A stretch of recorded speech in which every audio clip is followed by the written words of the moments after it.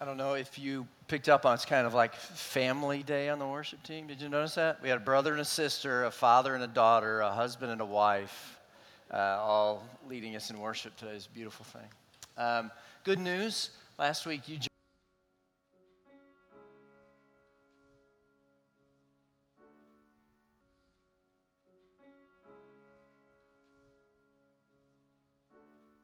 heartened by that. And I want to draw your attention to one other thing. This Thursday, our elders go away for our annual planning and prayer retreat from Thursday to Saturday. And one of the things that we'll be doing, in addition to trying to discern what God has for us in the coming year, is we'll be praying for you. And so if you would be willing to send us prayer requests to this address, we will divide them up amongst us and spend time on Friday praying for you. Point of clarity, that is elders' prayer, not elder sprayer. We're not going to come like power wash your house or anything like that, but we will pray for you if you'll send that. So make a note of that address and let us know how we can pray for you. Any requests you send us will be held in confidence among the elders, and we're glad to pray for those things for you. Mike Hearn tells a story while he was attending graduate school in theology in Chicago. Campus housing, he says, was not available for his wife and he, so he ended up renting an apartment around the corner on fashionable Oak Street. And he says one morning he noticed a guy named Shoe, the local shoe shine man, who was out on the street corner. He says he's like a carnival barker, hollering out to people, trying to get them to come and let him shine their shoes early in the morning rush hour. He says on this one particular morning, a stretch limo pulled up in front of Shoe, and out of the vehicle, he says, stepped a gentleman who was dressed like a cover model for GQ magazine. But rather than asking for a shoe shine, he sat Shoe down and polished Shoe's scuffed and tattered shoes. And when he was finished, he handed Shoe a tip, $100 bill. Then he returned to his waiting vehicle, the limo, and drove away without ever saying a word. And he says, when I got home that evening, my wife asked me how my day at school had gone, and I explained that on my way to class to learn about Jesus, I saw someone who acted a whole lot like Jesus. He says, to this day, I cannot remember what I learned in my theology classes that particular day, but it is hard to forget the lesson I learned at the corner of Oak and Rush from Shoe and the man who acted a whole lot like Jesus. And I want to remind you and challenge you this morning that following Jesus makes a difference.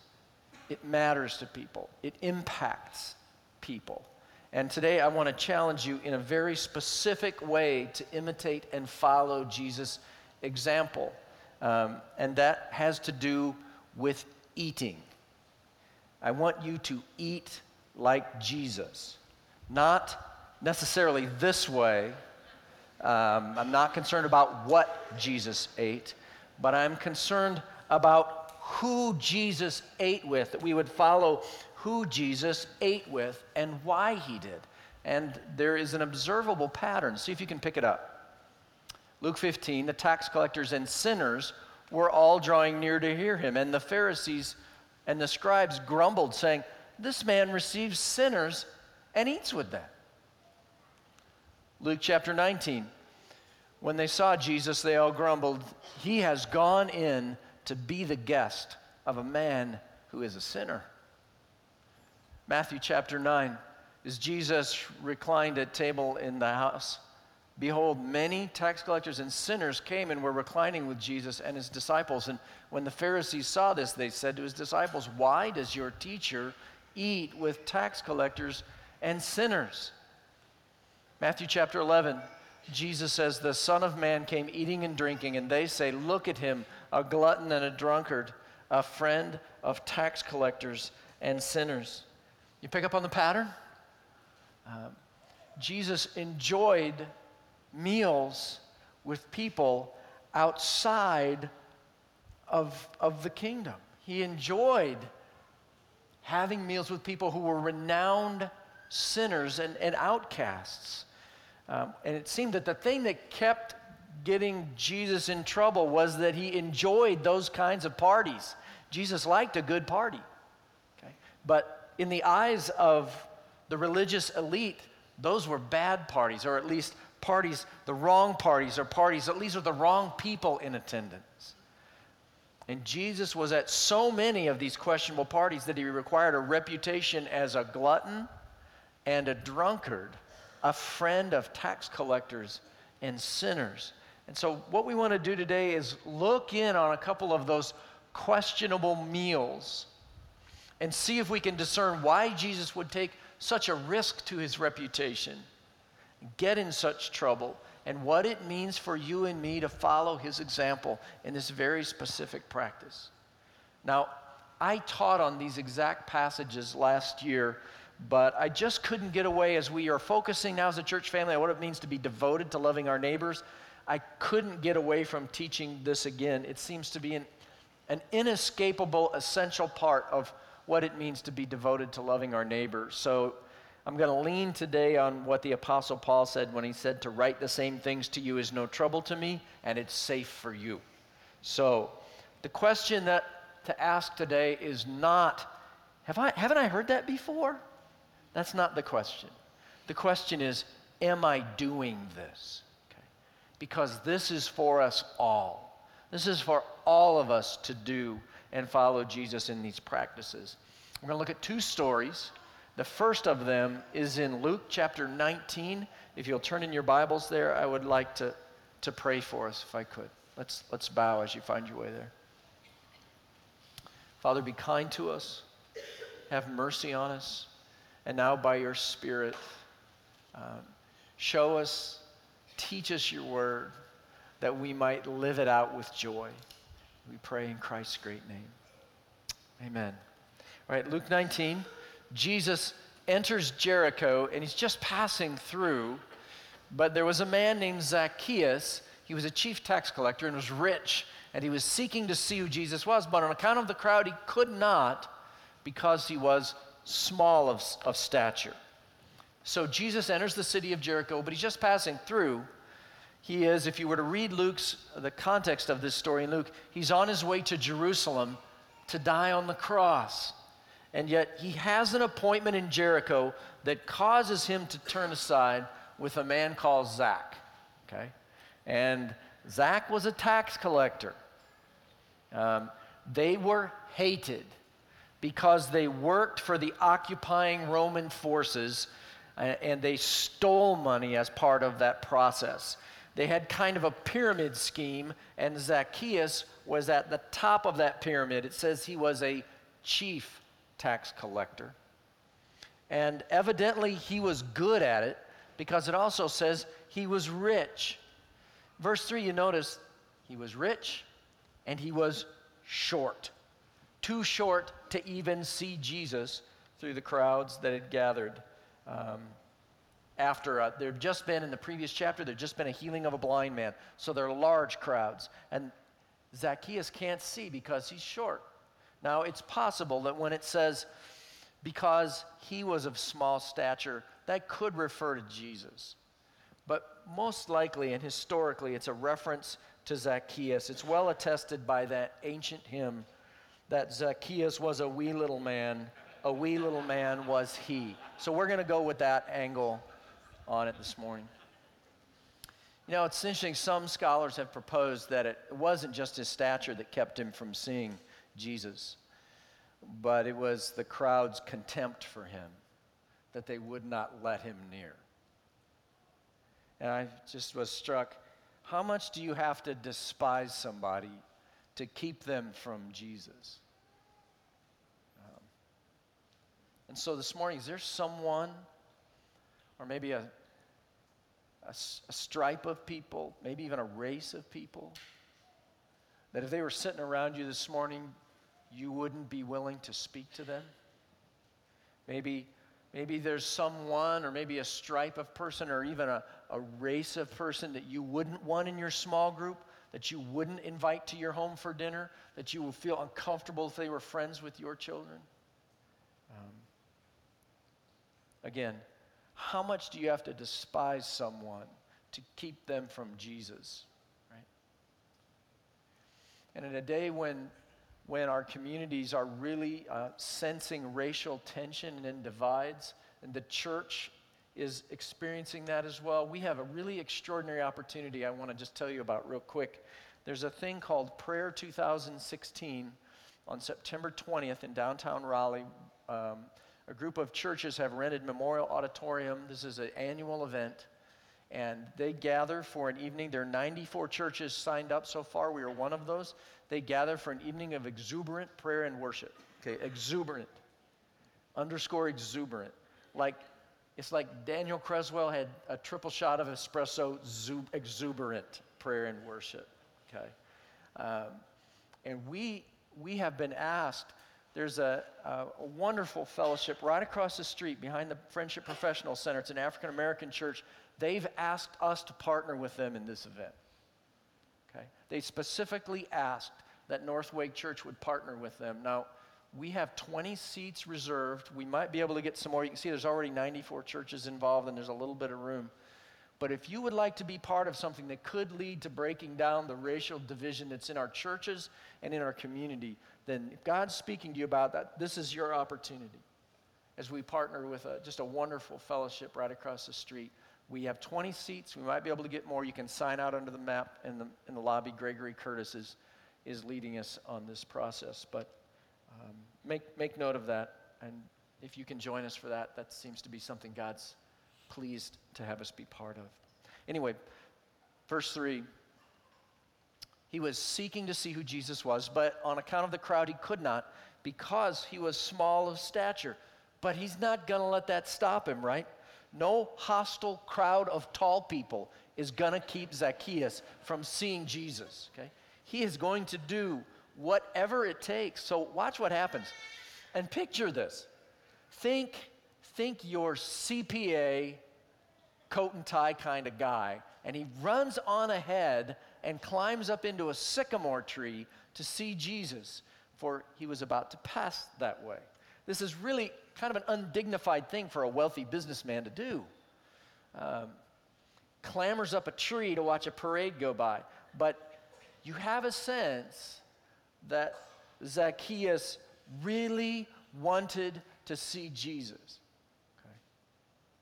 You get a sense that it's more than just idle curiosity that has a CPA scampering up a tree just to get a glimpse when he passes by.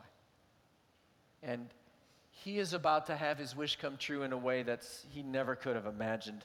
The next verse is, when Jesus came to the place, he looked up. It's the only time anybody ever looked up to Zacchaeus. And he looked up and he said to him, Zacchaeus, hurry and come down, for I must stay at your house today.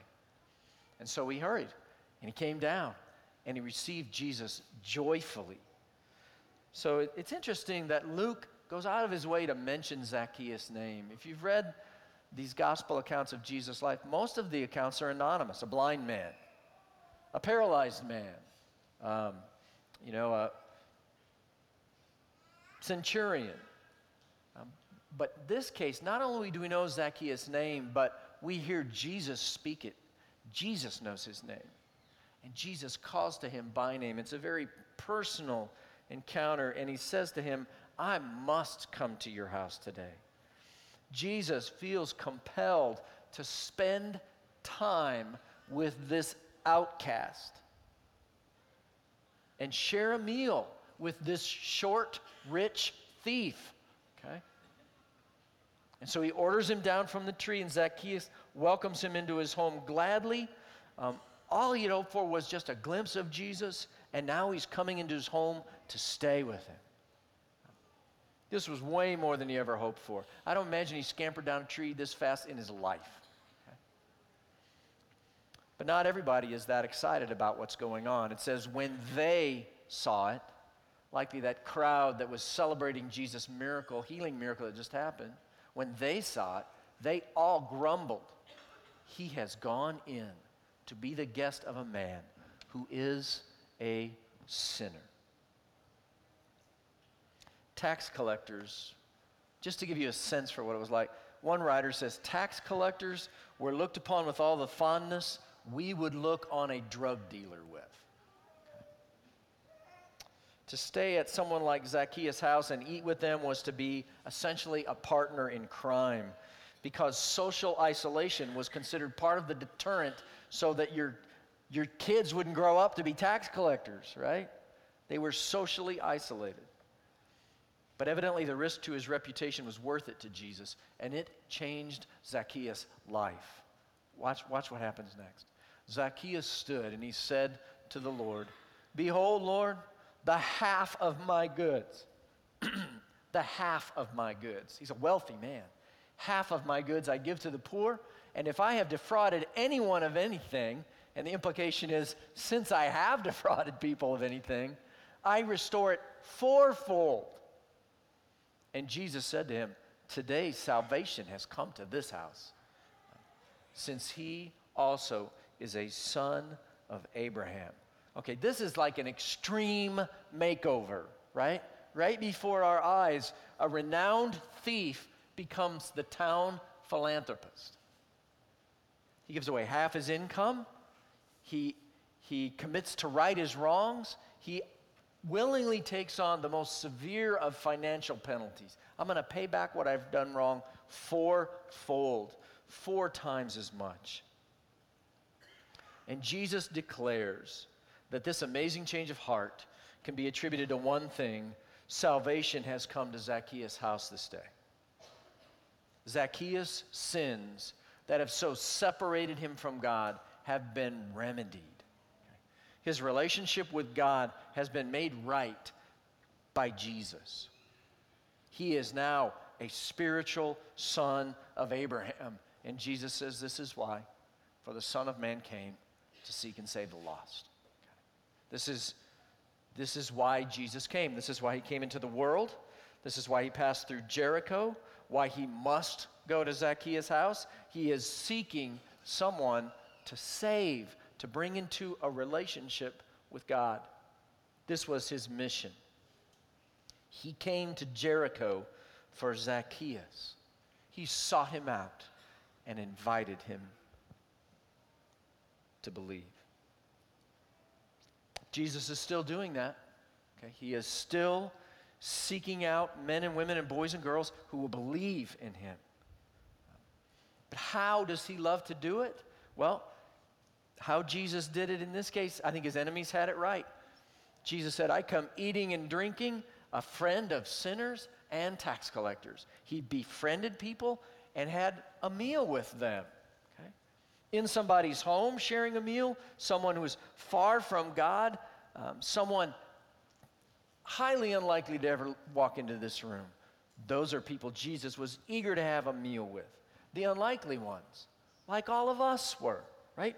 All of us are outsiders until Jesus brought us in. See, Zacchaeus' story, it's our story. And this meal with Jesus changed his life. Okay, second story we want to look at today is in Matthew chapter 9. If you want to turn there, we'll start in verse 9. It says, "As Jesus passed on from there, he saw a man called Matthew sitting at the tax booth. And he called to him, 'Follow me.' And he rose and followed him. So Matthew, he's also called Levi, was also a tax collector, right? He's sitting at a tax booth. This is the kind of guy that probably worked for Zacchaeus. Sitting in a tax booth, collecting taxes. They were not to be associated with socially, as we've been seeing. In fact, the expression tax collector became kind of the poster boy for someone who was excluded from relationship.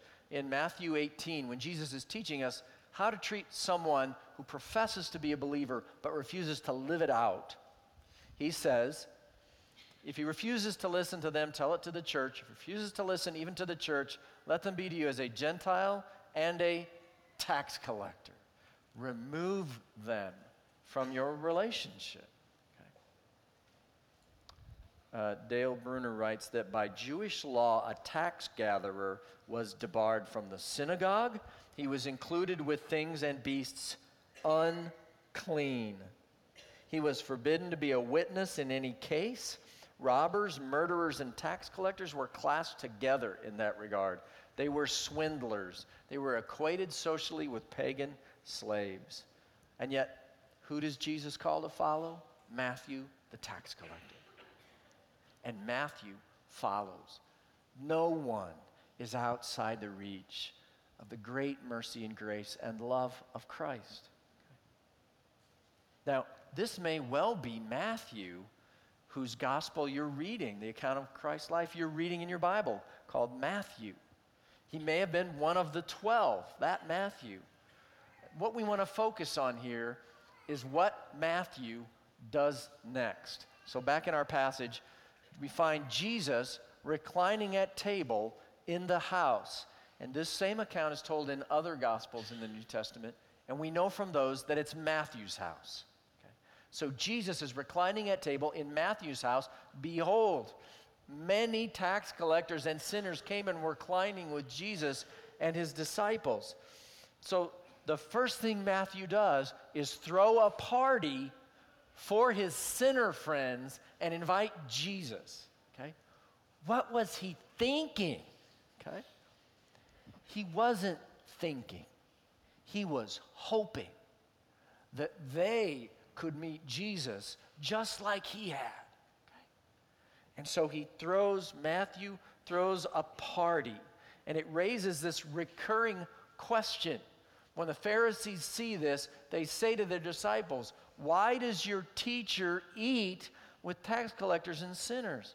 Evidently, the Pharisees are looking in the window on the party, or else they were invited too, and they're troubled by this.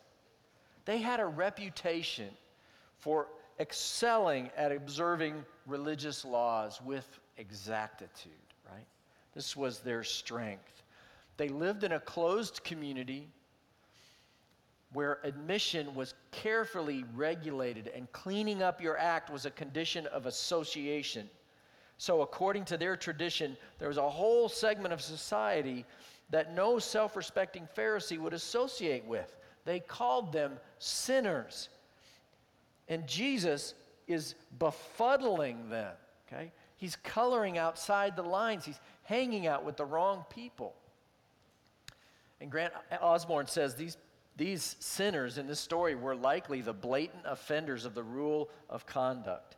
People such as pimps and prostitutes, thieves and gamblers. And Jesus and his disciples were sharing table fellowship, having meals with disreputable people. The Pharisees were scrupulous in their eating habits, not just in terms of the food laws, what they would eat, but who they would eat with.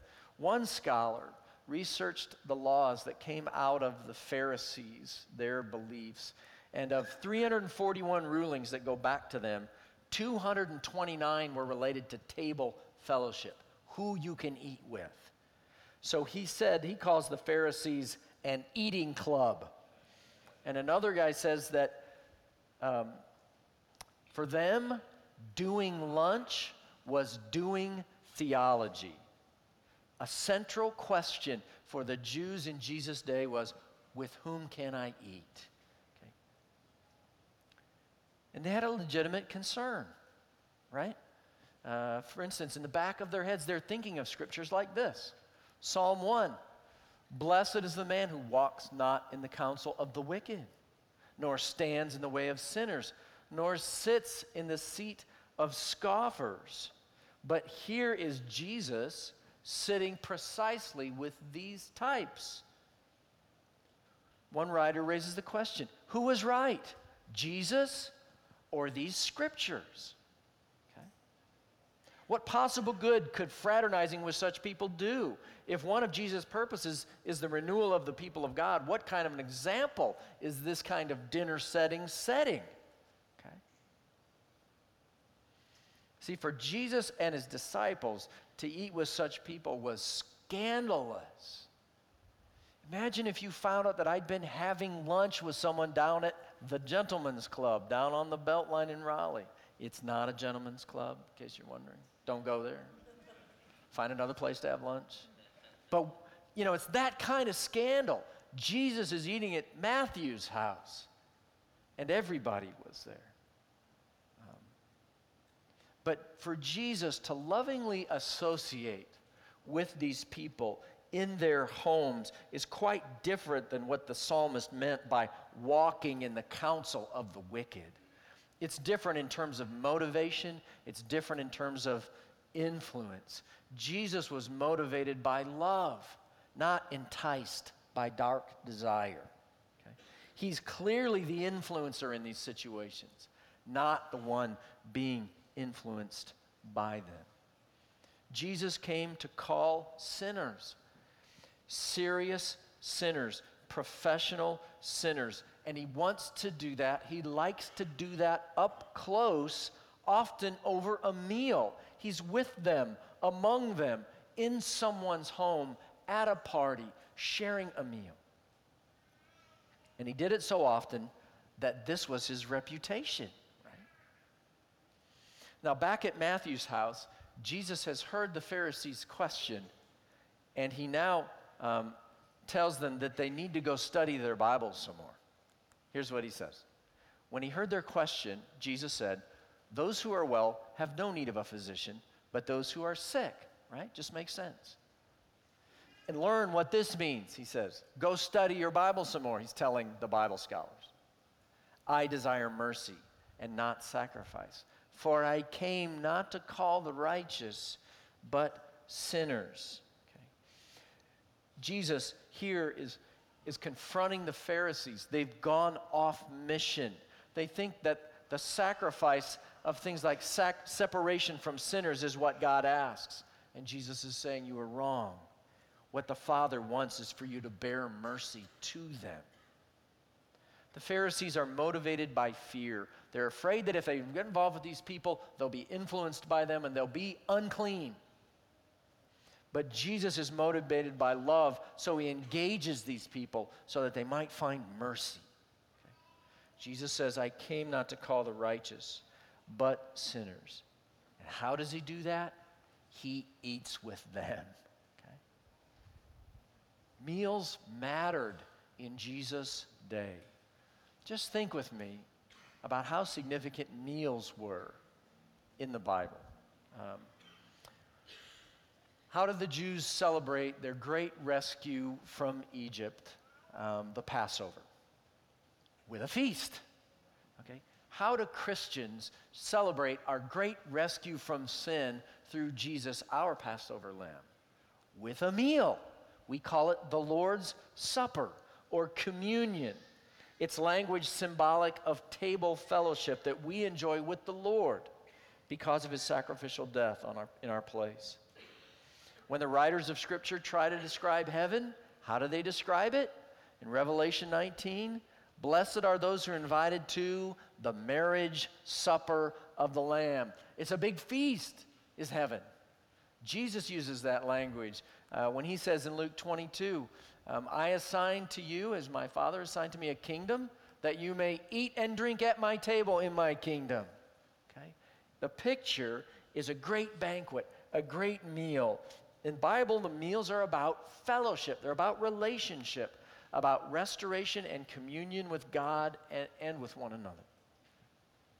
It's one of the greatest pictures of what it means to know God and to be loved and accepted by him, to have a meal at his table, in his company. Meals mattered in their day. Who you shared them with really mattered. And if you think about it, it still matters. If you see someone this morning who's a friend of yours and says, hey, we want you to come over and have dinner tonight, what does that say about your relationship? It matters. It's acceptance. It's a desire to enjoy their company. And it's a powerful thing. Some of you have read the writings of a lady named Rosaria Champagne Butterfield. She's a gifted writer, and I recommend her writings highly.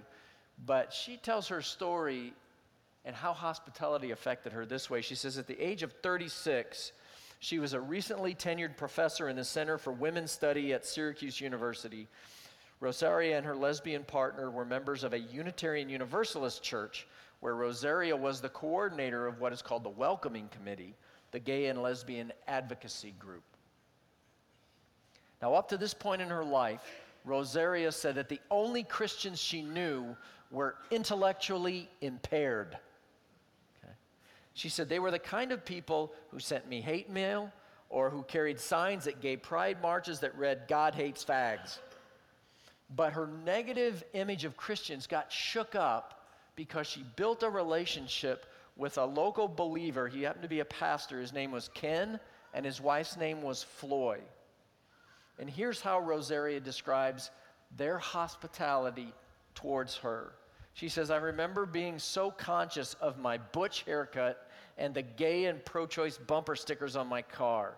During our meal, I remember holding my breath and waiting to be punched in the stomach with something grossly offensive."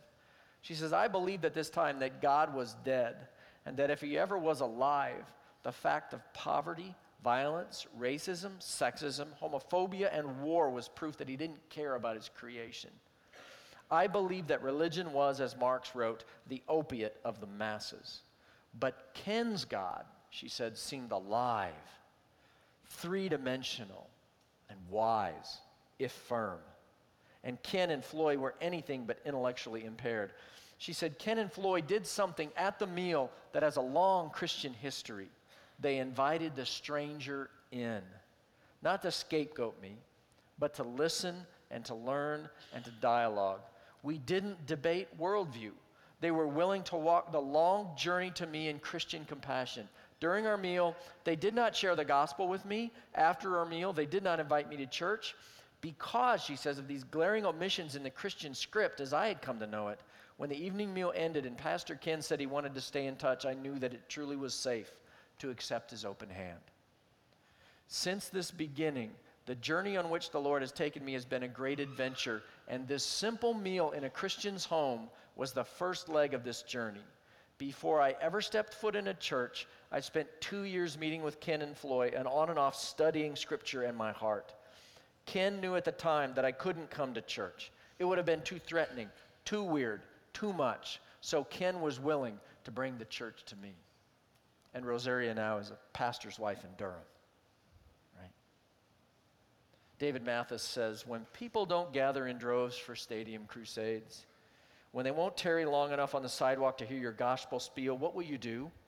Where will you interact with the unbelieving about the things that matter most?" He says, "Invite them to dinner." Okay. The New Testament language for this kind of thing is hospitality. The love for strangers, the love for outsiders. And though the New Testament applies it both within and without the people of God, it's a command to us.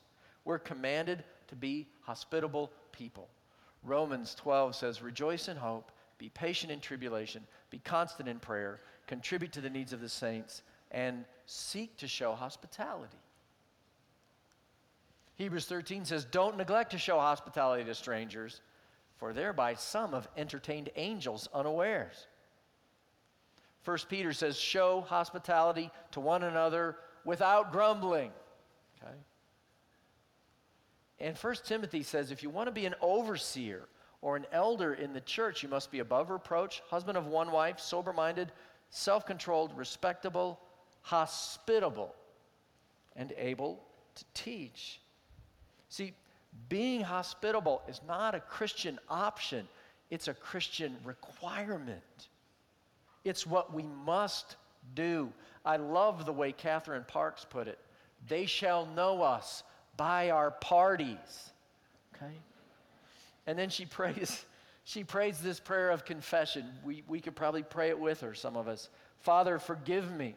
It's a month into summer vacation. I have not hung the twinkle lights and laid out the fine linens in your name. I have not fired up the grill and hosted my friends and neighbors. I have not partied like you taught us to party. Forgive me. Okay. Tim Chester says, he's got an excellent little book on this called A Meal with Jesus. And he says the Pharisees are asking Jesus to behave like a doctor who avoids sick people. Such a doctor clearly couldn't do his work. And Jesus, the Savior, can't do his work unless he's with sinful people. It's the same, he says, for those who follow Jesus. We can't do our work of pointing sinners to the Savior unless we spend time with them. The first thing Matthew does after coming to Jesus is to throw a party. In these stories, right, we are like Zacchaeus. We are like Matthew. We have been rescued, and our great hope is that our friends will be too. Okay? Being hospitable is something we must do and we can do. You don't have to have a theology degree. You don't have to have a doctorate. You don't have to learn all kinds of cool missional jargon. Tim Chester says two things. We just need to be people who eat and people who love Jesus. Okay? That's all that's required. Provocative news survey out, just out. Buckle up. 100% of your neighbors eat food. I'm not making this up. 100% of your neighbors eat food.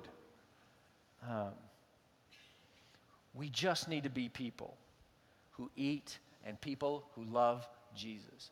The meal, of course, is the setting whereby we pray and ask for an open door for conversations about the things that matter most. Okay? Doesn't have to be anything fancy. You don't have to go to New York City and buy them the golden opulence sundae for $1,000. Good berries will do just fine. Okay? Don't miss this, though. It's commanded of you if you want to imitate and follow Jesus. It's commanded. We are all to do this. It's rooted in the loving hospitality that God shows us. You go all the way back to the beginning of the Bible in the sticky pages of the Old Testament where the law of Moses is given in Leviticus, and we read this. When a stranger sojourns with you in your land, you shall not do him wrong. You shall treat the stranger who sojourns with you as the native among you, and you shall love him as yourself. For you were strangers in the land of Egypt. I am the Lord your God.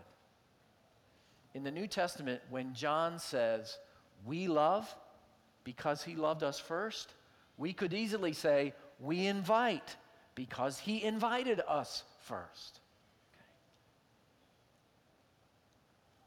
When was the last time you had someone who was unchurched, de-churched, outside of the church, in your home for a meal?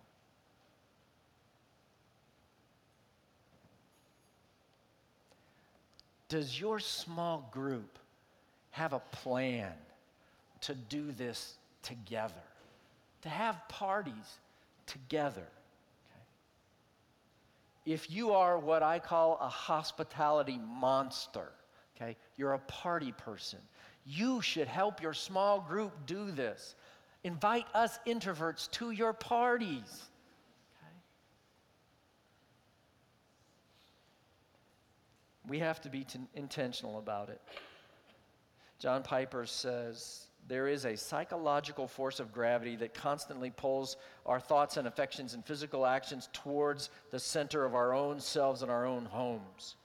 Therefore, the most natural thing in the world is to neglect hospitality. It is the path of least resistance. All we have to do is yield to the natural gravity of our self-centered life, and the result will be a life so full of self that there's no room for hospitality. We will forget about it. We will neglect it. And so he says, the Bible bluntly says, stop it. Stop neglecting hospitality. Practice hospitality. You can do this. Okay? You can do it at your home. You can do it at work over lunch hour. You can do it at the school cafeteria. You can do it with your small group. You can do it in a coffee shop. You can do it at Joyner Park. You can do it anywhere there's food. A simple meal with a friend or an acquaintance or even a stranger, prayerfully asking God to open the door to the gospel over those conversations, over a shared meal. Are you ready to do that? Can you share with someone the difference Christ has made in your life? Could you explain to someone what it means to follow Jesus and how you could follow Jesus, how you could become a follower?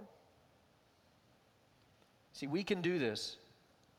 We must do this. Long time ago, 1,500 years ago, there's a fellow named Saint Benedict.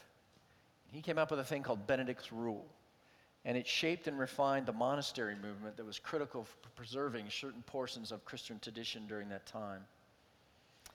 And they had very specific instructions for a very specific role in the monastery, and that was the guy who was the porter, who was in charge of answering the door. The porter's job was to open the door to the monastery when someone knocks. Now, it's easy to think that's not much of a role, but one contemporary Benedictine author says, the way we answer doors is the way we deal with the world. Will you open your doors to your neighbors and welcome them in the name of Christ? Some of you do not even know your neighbors' names. Will you repent of that and open your doors and invite them in the name of Christ?